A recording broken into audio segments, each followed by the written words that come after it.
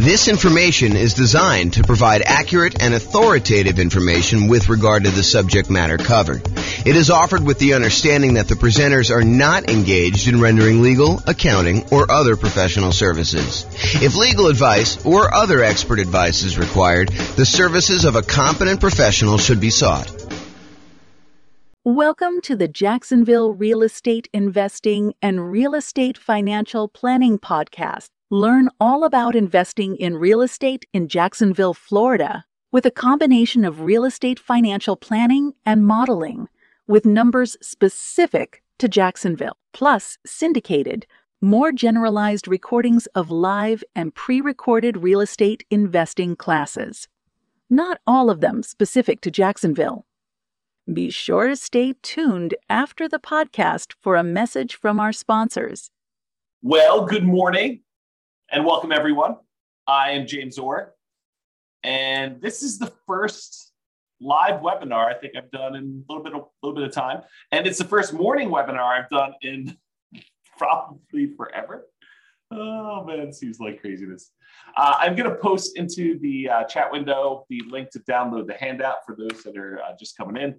That is a reward for showing up on time. I just decided that that's how I was going to do it. So those that arrive for the start time, you guys get the download.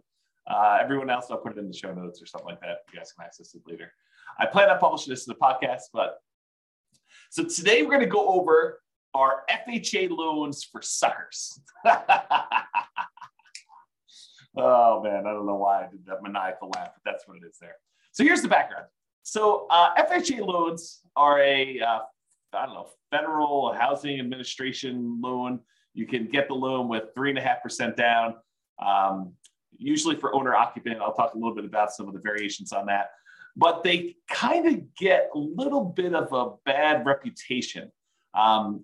So whenever you get an FHA loan, whenever you put less than 20% down, there is a thing called private mortgage insurance. And I'll go over a little bit more about private mortgage insurance here in the next slide. But FHA loans, their equivalent of private mortgage insurance, it's like a slightly different name. It's called mortgage insurance premiums. And it's usually higher than what you can get when you do conventional loans. So it's a little bit more expensive loan in that the insurance premiums on it, in case you default, are a little bit higher. And the other crazy thing about FHA loans is that their private mortgage insurance, their mortgage insurance premium never goes away. Unlike a conventional loan where when you pay down the loan below 80% or 78%, depending on what the lender tells you and what their actual policy is. But once you pay down a loan past a certain amount with the conventional loan, usually about 80%, then usually the private mortgage insurance premium, the amount you're paying monthly as an insurance premium, goes away. However, with FHA loans, they do not go away. The only way to get rid of that PMI, the mortgage insurance premium or whatever it is you got to either sell the property or you got to refinance the property into a different loan to get rid of the PMI and get rid of that large extra monthly payment that you're making in order to get the loan. And as if that wasn't bad enough, mortgage interest rates can be higher for FHA loans than they can be for like jumbo loans or VA loans, the loans you can get as a veteran. And as if that wasn't bad enough, there are lower down payment programs than the 3.5% down. Like you can get a conventional 3% down payment loan or a VA loan with nothing down or a USDA loan with nothing down. So those are just a couple examples of the loan programs you can get with nothing down or low down that's lower than 3.5%. So it's not like this is the ultimate low down payment solution and you got to deal with all this extra nonsense in order to be able to get it. There are programs that have lower down payments that you can still get. So the question that becomes, are FHA loans for suckers? Well, not so fast. Let's take a look at these issues a little bit closer and some of the benefits of getting FHA loans and see if this really is an option for you if you're still getting a loan, kind of do that. But before we do that, I did promise that I would go over a little bit of what private mortgage insurance is. So this is sort of like a private mortgage insurance primer or primer, depending on whether you're British or American. And I don't even know which one's which. I bet your primer is the British version, but I'm guessing. I really don't know. Okay, so since a hefty part of the discussion we're going to have about FHA loans involves private mortgage insurance, AKA PMI. It's often abbreviated PMI. I'm going to give you a brief introduction about like what it is here. Now, I've taught an entire 2-hour class where I dive deep into what private mortgage insurance is. And I'll probably do another class or 2 or 3 on PMI in the future, but I will put a link to the full 2-hour PMI class in the show notes so you guys can kind of access that. So let's go over what PMI is. So this is sort of like the 1-slide version of the 2-hour class. 2-hour class goes into a lot more detail. So what is private mortgage insurance and why should you even care? So private mortgage insurance is insurance that you pay for, you as the buyer, you as the person getting the loan, that benefits the lender to protect them in case you default. So the basic idea is this. The lender says, hey, look, I would really like to give you a loan, and I really want you to put 20% down. And you say, thank you very much, but I don't have 20% down. Or thank you very much, but I'm not really interested in putting 20% down. So they say, okay, I'll tell you what we're going to do. I don't really want to give you this loan unless you put 20% down, where I'm protected in case you default. If you get this loan from me and you decide not to pay, or you end up not being able to pay or something like that, and I have to foreclose on you, I don't want to have to come out of pocket in order to pay for, these losses I might have when I go to sell the property. So really what I want to do is I want to be protected. And I think I'm well protected if I have a 20% cushion. If you put 20% down, I could sell the property, get out of it probably with a little bit of profit maybe, or maybe just break even when I factor in all the time it's going to take of you not making payments for whatever time it is, and foreclosing on you and hiring attorneys and maybe having to go in there and fix up the property and holding the property and all that other nonsense. I feel pretty well protected if you put 20% down. But you tell me you don't want to put 20% down. So I'll tell you what I'm going to do. If you're willing to insure me that I will not lose money on this deal, and by insure me, I want you to hire a third-party company, someone else, not you or me. I want you to hire someone else such that if you default and I have to foreclose on you and I have to get the property back, and I can't sell this thing and get my money back with the 3.5% that down payment that you made, or whatever down payment is, then I want the third party to come in and make me whole, or at least pay me a good amount of what I lost back, right? So that's what the insurance is. So you, as the borrower, are paying a third-party company, the private mortgage insurance company, in order to protect the lender in case you default. Now, this can often be paid upfront. You could say, and Mr. Insurance Provider, I want to pay you $5,000, and the $5,000 is a one-time premium that if I default during the entire life of the loan, you will make the lender whole, or up to a certain point. They'll help recover some of the losses. Or Mr. Insurance Company, I want to pay you monthly until maybe some point in the future where there's enough equity where there's no reason to pay you anymore. So maybe it's a monthly payment for, 5 years, 10 years, however long it takes you to get below 80% loan to value or 78% loan to value or something like that. Or it could be both. You could pay an upfront fee and you could pay a monthly fee. Those are really the 3 options for paying this kind of private mortgage insurance. So how much is the private mortgage insurance? Well, there are lots of factors that determine the rate. And I go over a lot of these in the PMI class, the full 2-hour class, which I'm not doing now. Except with FHA loans, they're usually standardized for everyone. So there's no if you have better credit, you get a lower rate, or if you have 2 people on the loan, you get a better rate. Those are some examples of how they vary. But with FHA loans, it doesn't matter. They're usually standardized for everyone, but can vary depending on the term of the loan you choose and the amount you put down. So the PMI, the equivalent of PMI, it's actually mortgage insurance premium, MIP. So if I say PMI and I'm talking about the FHA loan, it really is MIP, but they're the same mechanically. They work the same there. So with this FHA loan, it can vary depending on the term of the loan. If you do a 30-year loan versus a 15-year loan, for example, and the amount you put down. So 3.5% is the minimum you can typically put down with FHA, excluding this whole down payment assistance thing, which is often coupled in with FHA. But typically the FHA loan is 3.5% down. So that's the minimum. You can put 3.6% down, you put 5% down, you put 10% down, you put 15% down, you put 25% down with an FHA loan. So you don't have to put 3.5% down.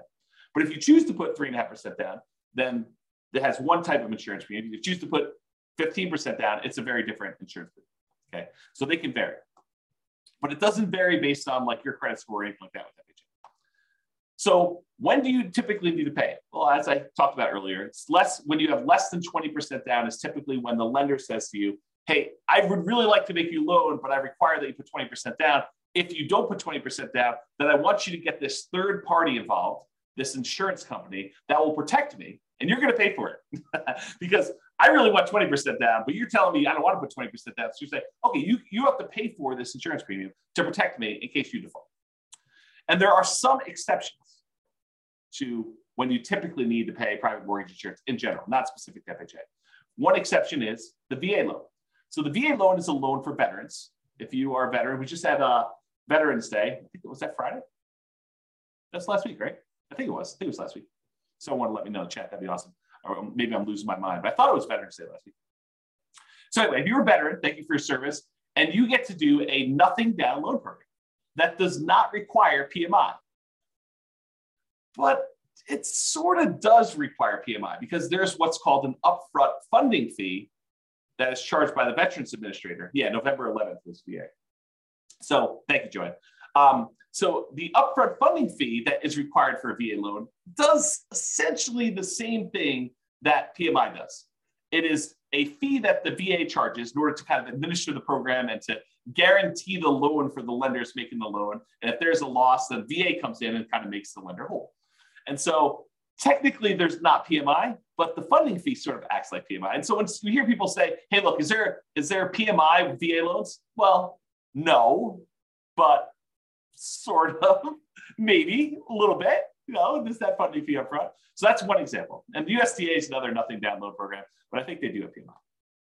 You should check with your lender for that. All right, so we talked about these three ways that you can sort of pay for it upfront, monthly, or both. Now there are three choices as to how to pay it. So you can do it monthly. You can go to the insurance company and say, look, I want to pay you a certain fee monthly in order to have this insurance that protects the lender in case I default. Or you could go and say, I want to pay this one-time upfront fee. But there's this third option, which is lender paid PMI. Well, how does that work? Lender paid PMI. It's not like you're going to go and pay monthly. It's not like you're going to go and pay this big upfront fee. What you do is you go to the lender and you say, look, normally you would offer me a loan at 7%. 7%. 7%. That's crazy. It still shocks me to say. 7%. So you're going to go and get a loan for 7%. If I wanted to pay you extra money, I could buy down my interest rate, right? Like I can go and say, here, how about an extra $5,000 and you give me a loan at 6.875? Lender says, sure, I'll do that for a certain amount of money. And it varies depending on the loan program and the time and all that other stuff. So I give you a certain amount of money. And now the lender voluntarily says, instead of giving you 7%, I will give you 6.875% if you give me whatever it is, $5,000. Lender says, I will do that. And so you say to the lender, well, how about we do it the other way? How about instead of me coming to the closing with some of these extra closing costs and everything, how about you cover the closing costs, or you give me a little bit of money to cover the closing costs, and I will voluntarily take 7.125, a slightly higher interest rate. So instead of buying down the rate, you say to the lender, I will actually voluntarily pay a little bit more to get a higher rate, and you cover some of my closing costs. You give me like a credit, is the way to think about it.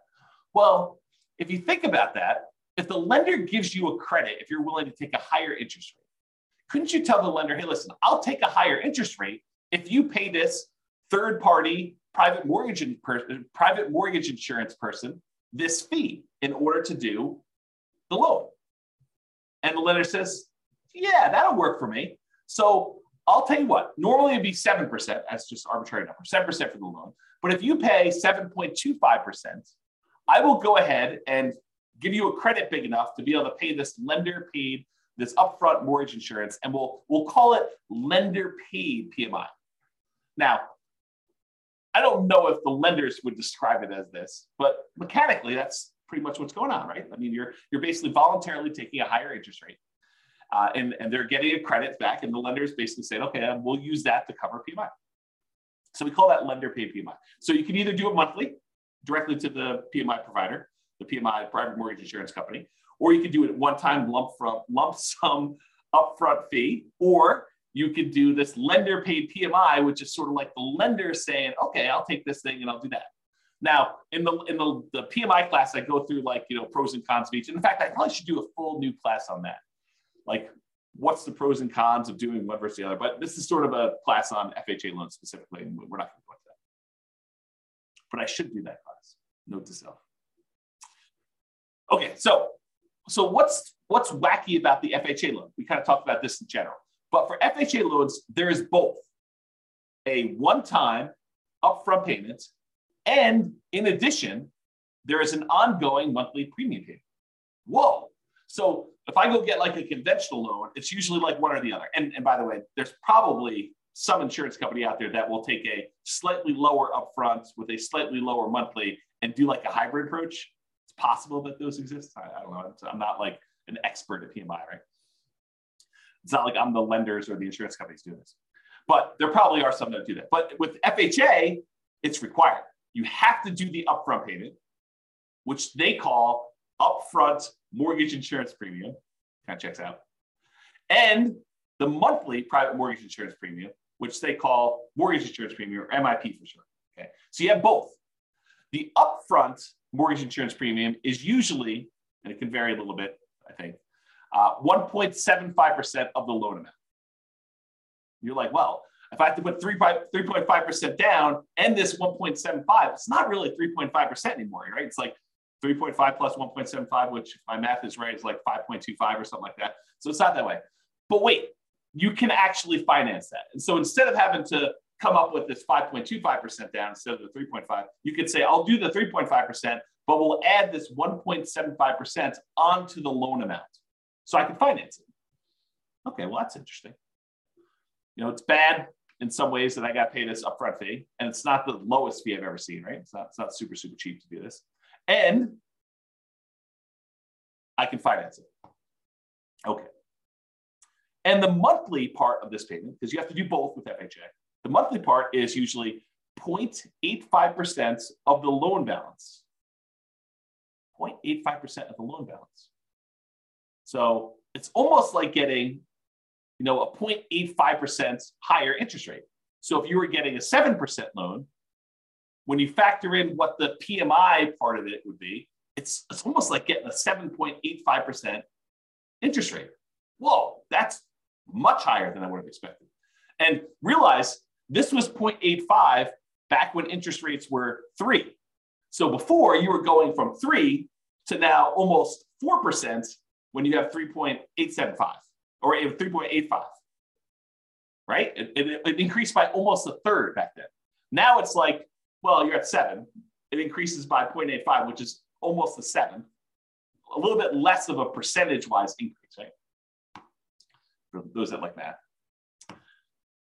It can change if you do a 15-year loan or you put more than 3.5% down. So it doesn't have to be 0.85. And go talk to your lender. They'll give you the details on exactly what it is at the time.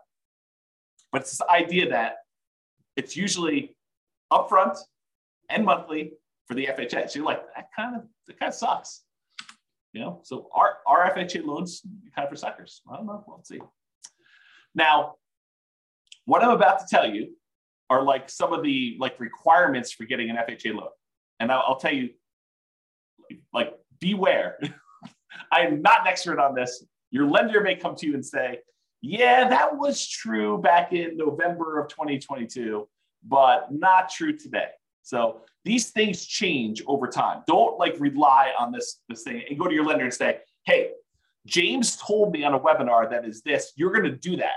He told me that's what it is. You must obey what James said. If only I had that power. If only I had that power. I don't have that power. So what I'm about to tell you might be different. Things change over time and from lender to lender. So, you may hear me tell you it's 0.85 or whatever it is. Those don't usually change, but the requirements might change because the lender may say, the underwriting requirement is this, but we're going to add an additional overlay, an additional requirement that we do on top of these. And so you may want to check with some different lenders. So always check with your lender to verify what I'm telling you. Just because one lender you talk to says it can't be done does not necessarily mean that it can't be done. They may not be able to do it, but another lender may be able to. Different lenders have different loan programs. Realize that. Not everyone is exactly the same. Different lenders look at things differently and may be willing to do something that all other lenders won't. I don't find these to be as true, but I do find it to happen occasionally where some lender will be like, oh yeah, we do that all the time. It's not a problem. And other lenders have been telling clients no. We will primarily be discussing what I believe most lenders will do. But as I said, some lenders have these overlays or internal policies that are more restrictive than what the loan program requires. For example, the FHA loan program may require a credit score of 640, but the lender may have an overlay that says they're not going to originate FHA loans unless the borrower has a credit score of 660. So they can voluntarily choose to do these overlays. And if you went to another lender, they may be willing to give the originate the loan with a minimum of 640. So just realize that could happen. Okay. So let's talk about rates. How do FHA loan rates compare to some other loans, like the 30-year conforming loan or 30-year jumbo loan or a 30-year VA loan? This chart goes back to November of 2021. It's put out by Black Knight. Where's the name of these guys? Black Knight Holdings Company, Black Knight Technologies. They're basically a mortgage company, a company that does stuff for mortgage lenders. They're kind of like a behind the scenes thing, and they aggregate a bunch of data. And so this shows you historical stuff. And the FHA loan is this blue line that's sort of in the middle most of the time. The highest interest rate loan typically is that 30-year conforming loan that we see. It typically is blue. And there are times when FHA loans are a little bit more expensive than those, but historically, recently it seems like the 30-year loans have been a little bit more than the FHA loans and all the other loans, honestly. The jumbo loan tends to be sort of toward the bottom. I can't quite tell the differences between those yellows, but I think those are typically the bottom ones. The FHA loan is this blue one, sort of in the middle here. And then the VA loan tends to be one of the cheaper loans you can get. So you can kind of see the differences in rates between all those. Now, I want to point out something to you. The FHA loan here, which they said the current rate is 6.875 as of the October numbers, which is the latest one they had. So they said the rates for 30-year FHA was 6.85. That does not include that 0.85% mortgage insurance premium. So this conforming loan, assuming you're putting 20% down, does not have a mortgage insurance premium. But the FHA loan would, and it's not shown on here. So realize the FHA loan is much higher than what these would be. So it doesn't take into account that PMI. Okay. So it might look like it's a lower rate than what you could get for 30-year conforming, but when you add back in the PMI, it's not a lower. It's like a higher monthly payment. So like we're beating up on the FHA loan. We're saying, hey, look, this might not be that great. And then we're going to talk about why you might still want to do it. So mortgage insurance. I'm going to show you an email receipt from a credit union local to where I live. It doesn't matter. You can go find your own local credit union. This is not, I'm not offering you this rate. It's not like, oh, James told me I could get this rate. No, that's not what I'm telling you. So you need to go contact your own lender. Rates can vary over time, even throughout the day. Like, some lenders say, oh, in the morning, the rates were this, the afternoon, they're this, they change hour to hour. Based on the loan products, so we talk about different loans or whatever it is, your credit score, although FHA rates don't typically vary based on credit score. That's a plus for FHA, right?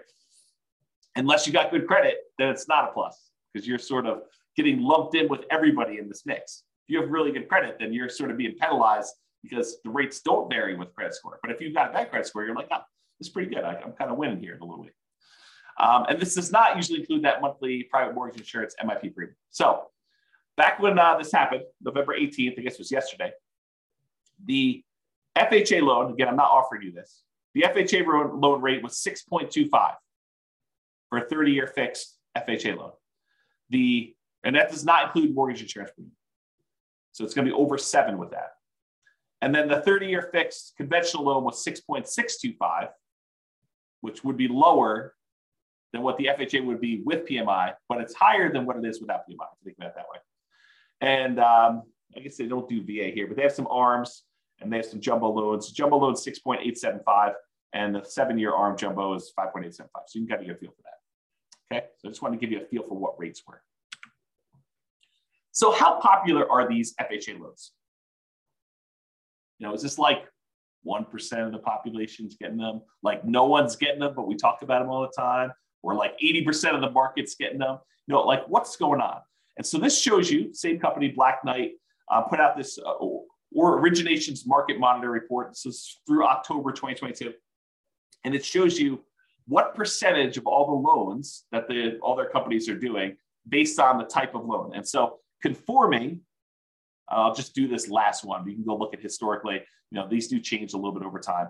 But historically, conforming right now is about 56.4%.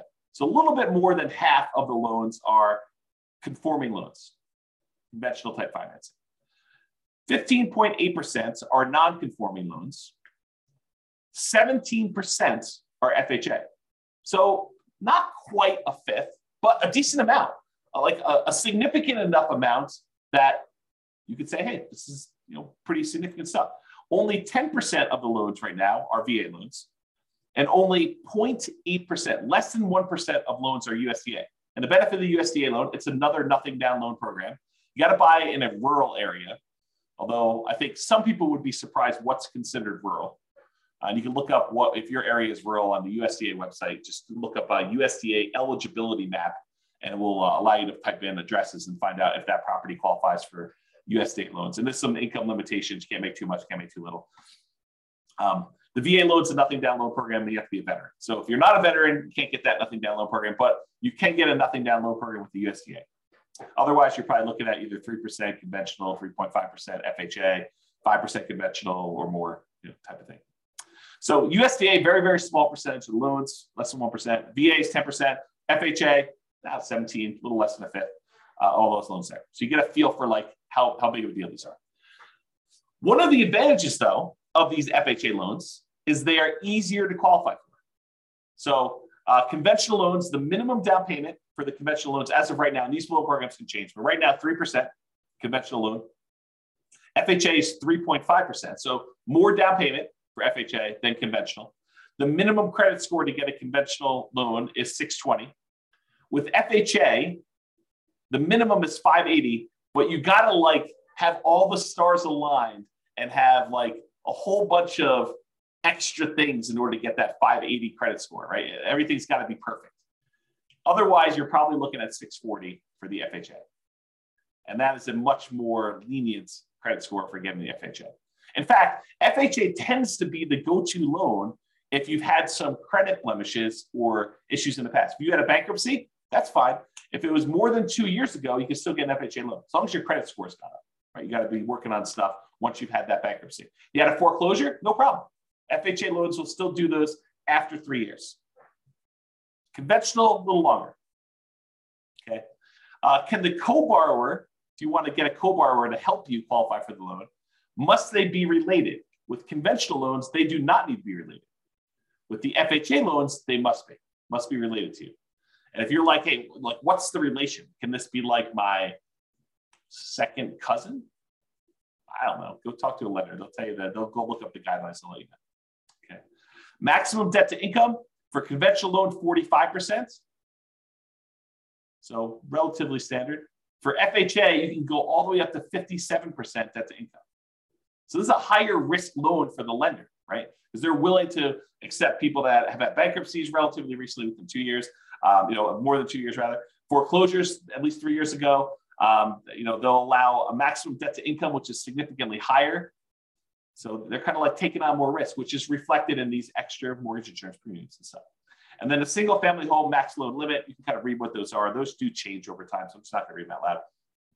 And can you get a gifted down payment and closing costs? With conventional loans, yes, and with FHA loans, yes. And of course, go talk to your lender. They'll give you the actual requirements for what that is and how to do it, and make sure you document it and all that stuff. So really, FHA loans are a little bit easier to qualify. So that's a plus. So a whole bunch of downsides, but some pluses there. What about credit scores? Well, if you have a 360 to a 499, you do not meet the minimum credit score requirements for FHA. So less than 500, not happening. You have to get creative. You have to go do creative financing, buying properties subject to, or taking over existing loans, or doing a lease option or something like that, or you're saving up and buying properties all cash. That's another alternative. So if you've got less than a 500 credit score, that's going to be a challenge to do that, or partner with somebody who has a better credit score. If you have between a 500 and a 579, the minimum down payments for an FHA loan, if you have a credit score between those, is between 5 to 10%. So you can do that, but it requires more down. If you have a 580 to a 619, 3.5% down payment is required with compensating factors. So this is sort of me telling you that a whole bunch of other things need to align. You need to be kind of like in a perfect situation, have a whole bunch of extra stuff going your way in order for you to be able to do an FHA loan with 3.5% down with a credit score between 580 and 619. However, if you're between 620 and 850, just 3.5%. Don't need these extra compensating factors right there. And of course, go verify this with the lender. This is not intended to be like James is qualifying you on a webinar for getting an FHA loan, right? This is sort of giving you an idea of, are FHA loans for suckers? I mean, that's the title of the class. So that's the idea. Okay. So average credit scores. So typically, if you're getting a conforming loan, you historically have had a much higher credit score than if you had an FHA. If you think about this, this sort of makes sense, right? If you have a higher credit score, you want to be rewarded for that. You don't want to be penalized for having these, better credit scores than some of the FHA loan people that don't get penalized for those. And so you typically choose a better loan program for you, a loan program that has better rates and terms and stuff. And there's some limitations, which we'll talk about here in a second. For VA loans, they're sort of in between. They're not quite as high as conforming loans, but they are higher than FHA. And then FHA typically has the lowest credit scores, historically, the people getting those loans. And so they're usually between 660 and 680. We've been trending down a little bit, as we kind of move through time. And this is going all the way back to November of 2019. Okay. All right. Here's one of the main reasons, in my opinion, why FHA loans become attractive, especially to investors. You're like, to investors? James, I thought you told me FHA loans you had to owner occupy. Or maybe I didn't tell you that. But you do. You can't use an FHA loan. You can't put 3.5% down and buy a property and not move in. But wait, you just said these would be good for investors. You're confusing me, James. What? I'm confusing myself. Oh my gosh. You're confusing me, James. You said they have to own or occupy, but how are they good for investors? Oh, this is pretty interesting things. So FHA loans are one of the loan programs that you could do with low down payment and buy multifamily properties. So you could buy a duplex, 2-unit property, a triplex, 3-unit property, or fourplex, 4-unit property with FHA loans with 3.5% down. So you can go buy a duplex, got to move into one of the units. That's the requirement. But you can go get an FHA loan, put 3.5% down, move into a duplex, move into a triplex, got to move into one of the 3 units for the triplex or one of the units for a fourplex. Okay. So that becomes super interesting because you can't do these 3% down conventional loans or 5% down conventional loans and buy a duplex, triplex, or fourplex. You can only buy single family homes with this. And if you're going to do a non-owner occupant, if you're going to buy it as an investment property, you most of the time need to do at least, well, there's some exceptions, but usually 20% down. There are some exceptional loans where you can do 15% down to buy a non-owner occupant investment property. But you got some PMI and the rates are higher and some stuff like that. So one of the advantages of using FHA loans is you could buy duplexes, triplexes, or fourplexes in addition to single family homes. So it doesn't have to be duplex, triplex, fourplex. You can do single family homes, and then you can also buy duplexes, triplexes, or fourplexes, which is similar, by the way, to VA loans. VA loans, you can also buy a single family home, condo, townhome, detached house. Plus, with a VA loan, you could also, with nothing down, buy a duplex, a triplex, or a fourplex. Again, for the VA loan, though, you have to be a veteran. FHA, you do not. So with FHA loans, you don't have to be a veteran. You have 3.5% down. You have those credit score and the other qualifications. You could do these types of loans. And you could use the income from these properties to help qualify you for the purchase. With some exceptions. So talk to your lender. It's not like it's universally true. So as the time of creating this presentation, there's not a conventional loan option that allows you to buy a duplex, triplex, or fourplex as an owner occupant for less than 15% down. And there's only one for a duplex for 15%. So if you have 15%, you can buy a duplex and owner occupy one of the units, but that's the best, lowest down payment you can do if you're doing conventional. But that's one of the reasons why this FHA one's so interesting. So to buy a triplex or a fourplex as an owner occupant, where you move into one of the units with conventional financing, you're looking at 20% down payment. To buy a duplex, triplex, or fourplex as an investment where you don't move into one of the units, it's 25% down, unless you're doing FHA. FHA allows you to move in and do 3.5% down. It won't allow you to do any where you do not move in. So FHA is not a loan product for you doing non-owner occupant finance. But what if you're buying these single family homes, right? Remember we talked about FHA loans? Like, hey, I want to do this FHA loan. I want to buy a single family home. Can you buy a single family home and use it as an investment? Well, you got to live there for at least a year. And this becomes that nomad strategy where you buy a property, you move in, you get owner occupant financing, you get owner occupant down payments, you move in, you live there for a year.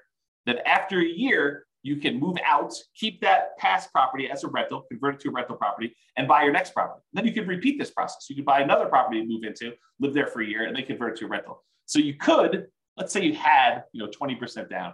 You could buy 4 properties with 5% down by doing this each one for a year over 4 years. Right? Put 5% down, move in, live there for a year, convert that one to a rental, buy the next one 5% down, live there for a year, convert it to a rental. So over the course of 4 years, you could then buy 4 properties. Let's do that. All right. I've digressed enough. So being able to buy a duplex, triplex, or fourplex as an owner occupant with as little as 3.5%, that's amazing. So maybe not so much the loan for suckers, right? It does have some funky stuff, higher PMI, a little higher down payment than some other loans you can get.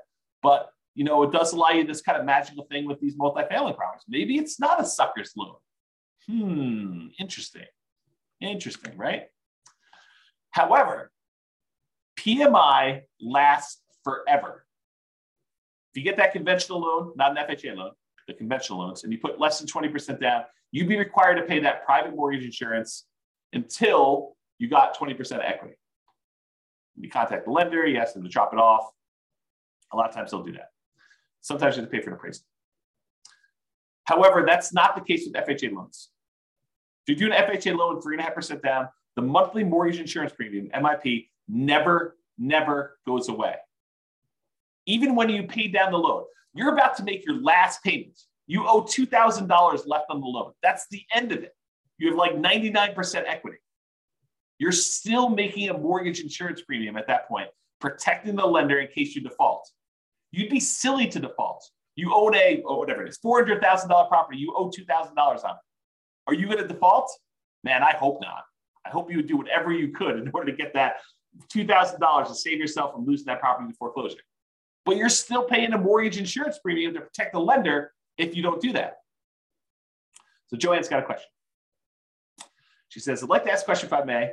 We'll see how it goes. And by the way, this is dangerous because I read the questions out loud before I tell you if I can even answer it. If I have a conventional loan, will the bank let me know that I don't have to pay PMI anymore once I meet the requirements when the PMI goes away?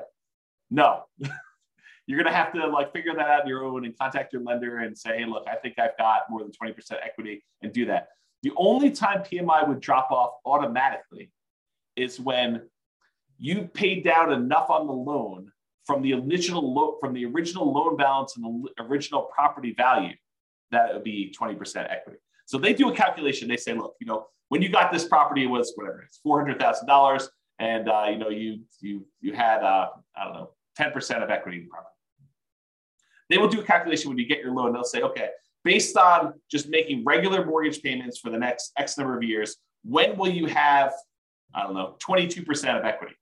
And they'll say, okay, at that point, we're going to automatically drop PMI off. But a lot of times, property values have gone up while you've owned the property and you paid down a loan a little bit. And so you've created 20% of equity. And at that point, with some lenders, most lenders, you can contact them and say, look, I think I have more than 20% of equity. I'd like to have PMI removed. And a lot of times you have to contact them and sometimes pay an appraisal fee in order to verify the value and stuff like that. So there you go. Awesome. Mortgage is going to be paid off in 8 months. Woo! That's awesome. Congratulations. That's cool. Okay. So that PMI, getting back to FHA stuff. So that PMI, the mortgage insurance premium, MIP, monthly payment that you have for mortgage insurance with FHA loans, that does not ever go away, which is crazy. So how do you get rid of it? You got to sell the property. Probably don't want to do it. Well, maybe you do. Probably should do a class on that. Probably should do a class on when to sell a property. Do some calculations of what return you're getting. Yeah, I got to do a class on that. Anyway, so you get to the point, though, you got to either sell the property to get rid of it, or you got to refinance and get into a different loan that no longer has PMI. Because now you've got 20% of equity or more. And so you go do that and you refinance into another owner occupant loan if you're still living there, or a non-owner occupant loan, investment property loan if you're not living there. You can do that. If you happen to do an FHA loan where instead of putting 3.5% down, you put more than 10% down, the mortgage insurance premium does go away after 11 years. So if the mortgage insurance premium not going away is an issue with 3.5% down, anything less than 10%, honestly. If you put more than 10% down, then MIP does go away after 11 years. So something to be considered, something to consider. The other issue with FHA loans is, and there are some exceptions to this, but typically you can only have one FHA loan at a time. There are some weird exceptions. So if you thought to yourself, look, James, this is amazing. I don't know what you're talking about. FHA loans are not for suckers. This is awesome. This is what I'm going to do. I'm going to do a 3.5% down fourplex, live there for a year, move out of the one unit, go buy another 3.5% down fourplex, live there for a year, and I'm going to do this 10 times. And I'm going to have 40 doors after 10 years. This is amazing. Well, not so fast. You can only get one of these FHA loans. There's some weird exceptions, like if you move more than 100 miles away, that you can get another one. Or if you inherit a property that's got an FHA loan on it, you might be able to have two at the same time. There's some weird stuff like that. But for the most part, you're not getting 10 of these loans. If you're trying to do that kind of like optimal strategy thing, and you have like, I got VA loans and I got FHA loans, because the VA loans can also be the duplex, triplex, or fourplex, and the FHA loans can be duplex, triplex, fourplex. And you're dating somebody, well, maybe you get an FHA loan on your first fourplex, your spouse or your fiance gets a FHA loan on their next fourplex, and then you also have your VA benefits. So you get the VA benefit by another fourplex after a year living in the FHA one, and then your spouse is also better and they get the other one. So you can acquire some properties this way by getting creative, but it's not going to be 10 in a row with VA or FHA. Right? So it's going to be hard to do. Okay, what was I going to say? So it'd be hard for you. That's basically what I'm talking about here. So it'd be hard for you to nomad, doing this sequential buying houses as owner occupants, moving there, living there for a year, and then converting to rental with more than one FHA loan. So, which makes it hard to buy more than one multifamily property as a nomad. It's not impossible, but it's much more difficult. Much more difficult. And some underwriters, like if you're going to get a loan from somebody and you live in a single family home that live in a really nice house, you're like, hey, I just found out about this vesting strategy. I'm going to move out of my $1 million house and I'm going to go buy these $100,000 duplexes somewhere. Yeah, the lender may balk at that. They may say, yeah, I don't think so. I don't think you're going to do that. And they may give you some pushback. The underwriter may say, we don't believe you that you're going to go move into this property. And they may say, we're not willing to do that loan. So realize that if you live in a single family home, the underwriter, the person who kind of underwrites the loan, may give you some pushback over you trying to buy a duplex, triplex, or fourplex in general, not specifically to an FHA loan. So just realize that that's potentially problematic. Maybe you get lucky and the underwriter's like, yeah, that's cool. But you heard it here first. It's actually hard to do. Okay. I probably do need to do a whole class on this, but I'll give you the short version. All right, so imagine for a minute that you live in a market where cash flow sucks. There's basically no cash flow on any properties. It covers itself, but it's zero, like zero positive cash flow. It covers all the expenses and maintenance and property management, all the other stuff you're doing there, your mortgage payment, but there's no extra cash flow for you. So you have no cash flow on this property. And let's further assume that the property does not go up in value. You buy a $100,000, $400,000, $1 million property, and guess what? 30 years from now, it's worth exactly the same. Still worth $100,000, $500,000, $1 million, whatever I said. It's the same price property. So you have no appreciation, you have no cash flow, and I'll even say the tax benefits you get and cash flow net out to zero. So you got some tax benefits from owning this property as a rental. Let's just assume that and cash flow are a wash, like zero. You're not making any benefit from that. So you get no appreciation, no cash flow, no tax benefits, but you do get the paying down on the loan. So you're making ground. You put up whatever it is, 3.5% down payment on the property, And at the end of 30 years, the property is paid off. So you went from a 3.5% down payment to now you own 100% of this property. Even though the property didn't go up in value, you now own this without a loan. So you made some ground on your investment. Your investment, the 3.5% they put down, whatever it was, let's call it $15,000. $15,000 you put down as 3.5% down payment. That now is worth $300,000 at the end of 30 years. So your $15,000 grew to be a $300,000 paid off property, even though the property value didn't go up and you made no cash flow on it. And honestly, after the property is paid off, you probably have cash flow at that point. But let's assume there's no cash flow over the entire period that you own it. What's the return you're getting by putting that 3.5% down and then having a paid off property at the end, even though the property didn't go up in value? Well, it turns out that return is 11.823%. So you got an 11.823% return, compounding annual growth return on your money for that entire 30-year period. Well, that's interesting. What kind of returns might you get in the stock market? I don't know. 5, 6, 7, 8, 9, 10, 11, 12, depending on who you believe and what numbers you believe and how that all works out. And that's not guaranteed, right? That's fluctuating. You don't really know what the return is. I mean, a lot of us have seen our stock market accounts kind of go down the last, I don't know, couple of years. So you have this variable rate return, but which might be, I don't know, probably 8%, give or take. I mean, I don't really know what it is. But now I tell you, look, you put 3.5% down this loan, and I'm assuming property values don't go up at all. You got no cash flow. You got no tax benefits. This is just paying down the debt on the property. You get 11.8% return by getting this FHA loan. Well, that doesn't seem like a sucker's deal. You're getting 11, almost 12% return on your money by doing this FHA loan, by having a paid off property. Well, that's pretty cool. What if you put 5% down? You did a conventional loan. You put 5% of the property value down, and at the end of 30 years, you have a paid off property. That's 10.5% return. So FHA loan, because you put less down and you still have the same paid off property at the end, the same value of the property at the end, that's paid off. It's a little bit better return. So 10.5% if you put 5% down. If you put 20% down, it's only a 5.511% return, about 5.5%. And if you put 25% down, it's about 4.7. So the more you put down, the lower your return is on that down payment as it grows through a paid off property. So an FHA loan with a relatively low amount down is 11.8%. When did an 11.8% return on your money become a bad deal? When did that happen? I didn't get the memo. If you only put 3% down, you got a conventional loan with 3% down, that's 12.399. So if you really factor in that you probably have some appreciation, property values probably went up over 30 years. It's my guess. It could be that you don't have property values go up, but they probably did. And you probably had some tax benefits for 27.5 years. If you're renting out the property, you get that depreciation benefit.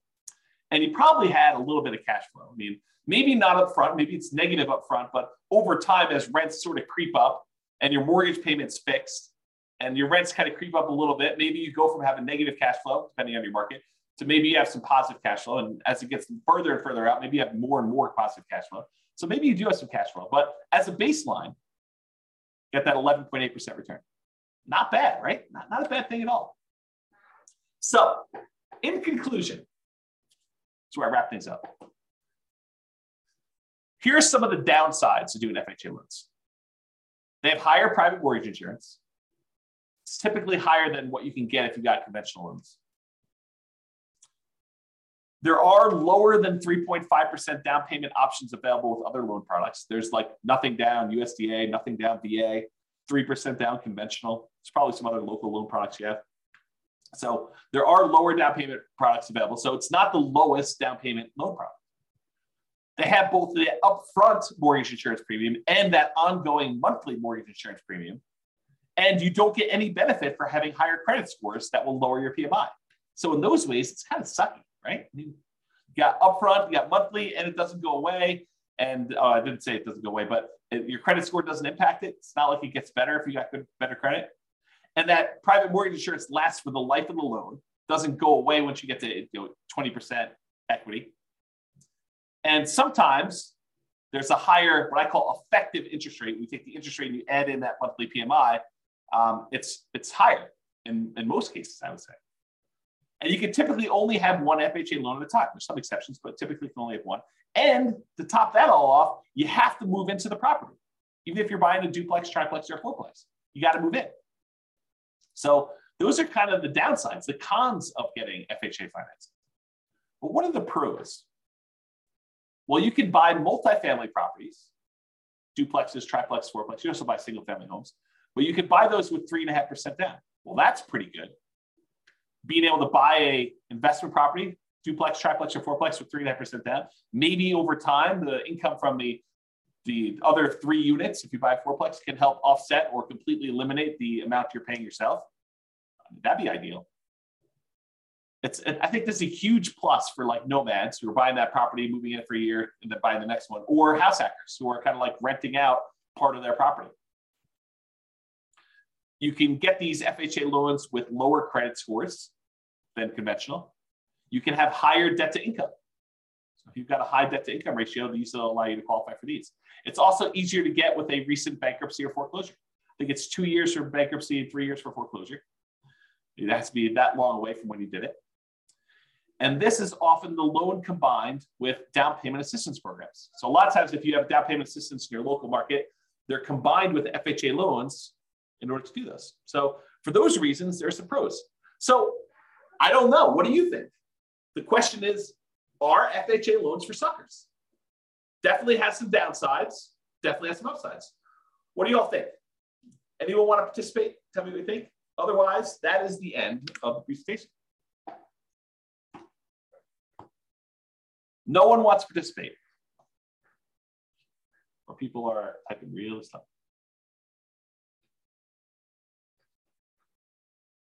Yeah, James says upside when you're buying multiple properties. Yeah, could be. For acquiring the multifamily properties. Yeah, could be a little plus. And you can refinance out of the loan. Sure.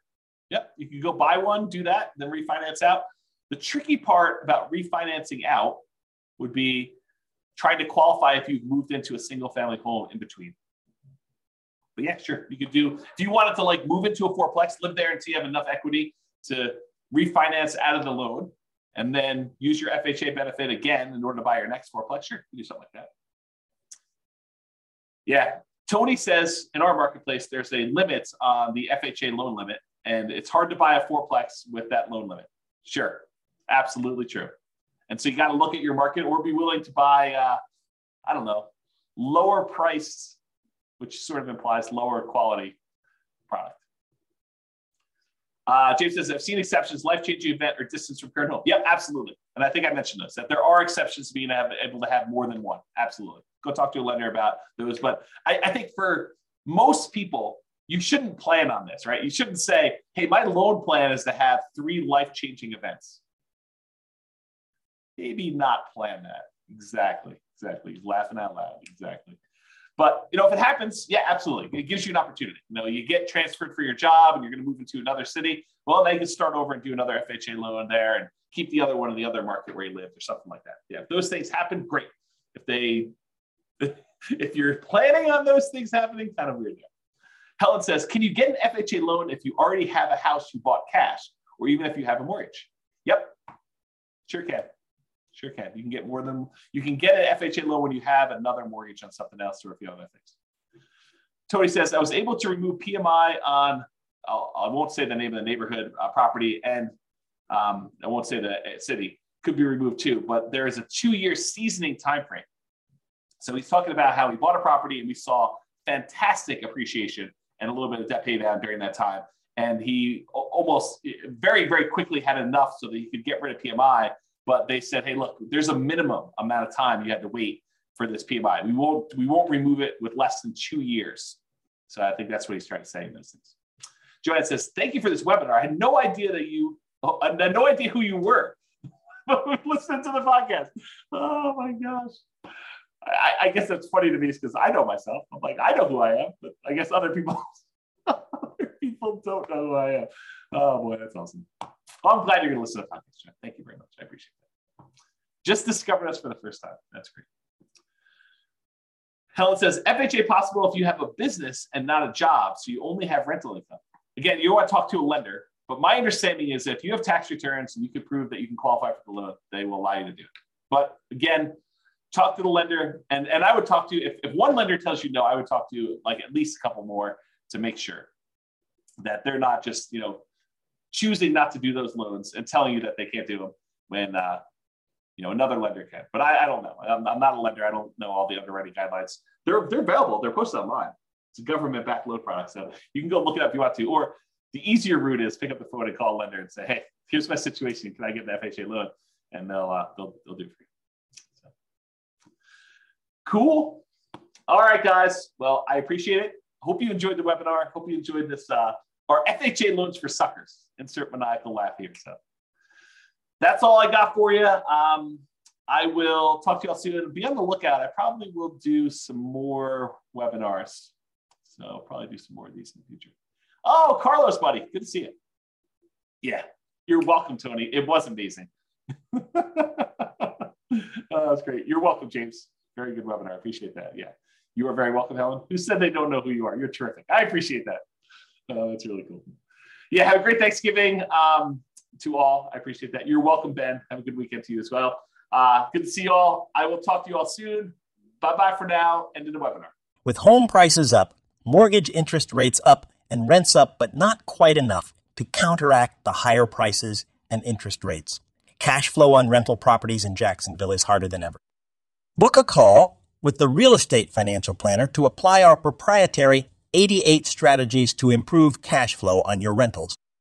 See the show notes for a link to schedule your call and improve your cash flow today. If you're a real estate agent, lender, or professional in Jacksonville that wants to help our real estate investor listeners, consider reaching out to learn about collaboration opportunities with this podcast. We'd love to add more value to our listeners by having you assist our investors buy, sell, and finance their real estate investments. See the show notes to schedule a call to discuss collaboration opportunities